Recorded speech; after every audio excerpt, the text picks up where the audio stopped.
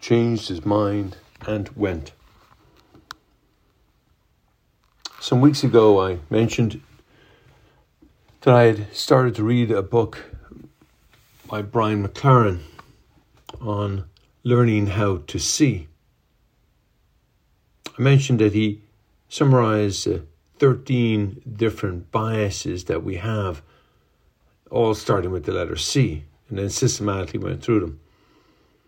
Back then, I went to 2 of them, and today I'd like to go to another 2 because they relate to the 2 sons, and I think they relate to all of us. See, Brian McLaren maintains that we have these different biases that enable us to see or not see clearly in things. But the 2 that are particularly important for today's reading is that of convenience bias and what he calls consciousness or cognitive maturity bias. Let me just start with the convenience bias first. The convenience bias basically says that our brains welcome data that allow us to relax and be happy, and to reject data that requires us to adjust our work or our life or inconvenience us at all. Period. Now, doesn't that strike us as it's hard to hear? But it's true. Our brains basically desire to be efficient, or we might call that lazy. But in fact, it does. Our brain tries to get us to do the minimal amount of work to function, period. So if somebody asks us to do something that's inconvenient, our brain tends to say no. That's why children, to be honest with you, children find it easy to say no so readily. It's inconvenient. A child's playing on a computer game, and you ask them to take out the trash, and they don't move. Why? Well, primarily because it's inconvenient. Why would I do it? Now, of course, we teach them how to overcome this bias through our moral formation of them. We teach them how important it is to step outside of yourself and to do something for someone else. To sacrifice is the language we use, religious language we use for this. But the idea is that we do not live only for ourselves. So inconvenience is a reality of living in community. And we hear that from the first son today in the gospel. He thought it was convenient or non-convenient to go.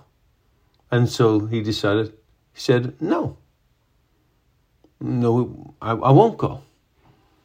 It wasn't convenient. It didn't. And we could hear ourselves, many of us, when asked to do something difficult, we will not go. We will not do it. That's why we have so few volunteers who do majority of the work. Why? Because, it's inconvenient. Let's face it. It's not easy to step outside of that. That brings me to the second of these particular biases. The second one is called consciousness or cognitive maturity bias. Here it says that our brains can only see from the level of cognitive maturity that I have. In other words, we can't expect a young child to understand the level of sacrifice. But we would expect more from a teenager, And we would expect more again from a young adult, and maybe more again from an older adult, because they are cognitively more mature.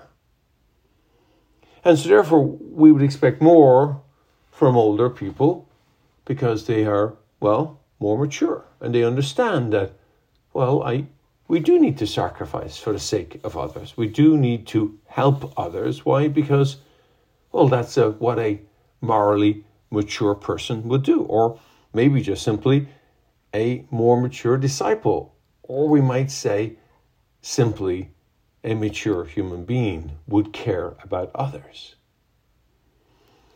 See, these two biases, I think, really come together in today's gospel when we hear how these two sons. Now, bear in mind, this is Matthew's version of the two sons, a parable that Luke is more famous for his two sons parable, which is called the prodigal son. But it has the exact same elements to it. Two sons, one doesn't do the will, one does do the will. But in fact, when we start to analyze it, neither do the will of the Father completely. And so we're left with a dilemma. And that dilemma is, which he asked the chief priests and elders. So which of the two did his Father's will? Well, the answer is neither, or both.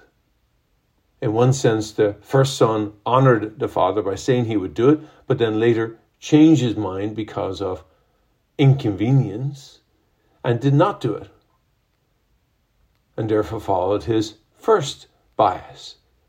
The second son first disgraced the father by saying no, but then slowly came to cognitive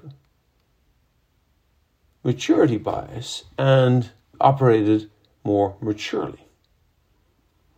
That sounds all very good and it's great, but in a great sort of breaking open the word and it brings it to a maybe a great exegesis, as we call it, great explanation of Scripture. But how does that affect us? Well, I think many of us, if not all of us, have to acknowledge these biases that are within us of both sons, both the convenience bias and the cognitive maturity bias. And the only way to overcome these biases is to first acknowledge that they're there, that our first instinct is to resist discomfort, to resist inconvenience. And it's wired into our brains to do that. And so what are we to do?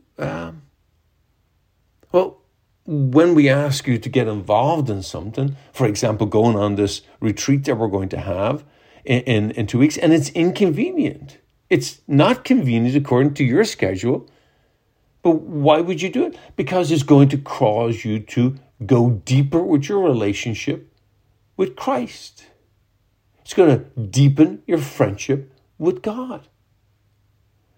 And so I'm hoping that might inspire you. But you have to go through that second bias too, is that I'm called to be cognitively more mature and to not allow the bias of a younger version of myself to allow myself to no longer grow in my faith. So all of this is to say that we are called in our discipleship to pause and reflect about how my bias is working in my life. Am I called to inconvenience myself for the gift and the sacrifice of others, to love others in a way that is inconvenient to me but causes growth and in myself and a gift of love to others? And the second part, am I called to a more cognitively more mature discipleship, which requires me to pause and to ask that question, am I called to pause here and to recognize the other person's needs, that might cause me inconvenience. You see how they both go together? So today, he changed his mind and he went. Required a conversion, an acknowledgement of his need to check his biases, both convenience bias and cognitive maturity bias. So today, let us also check our biases and come to follow the Lord, even if it is inconvenient.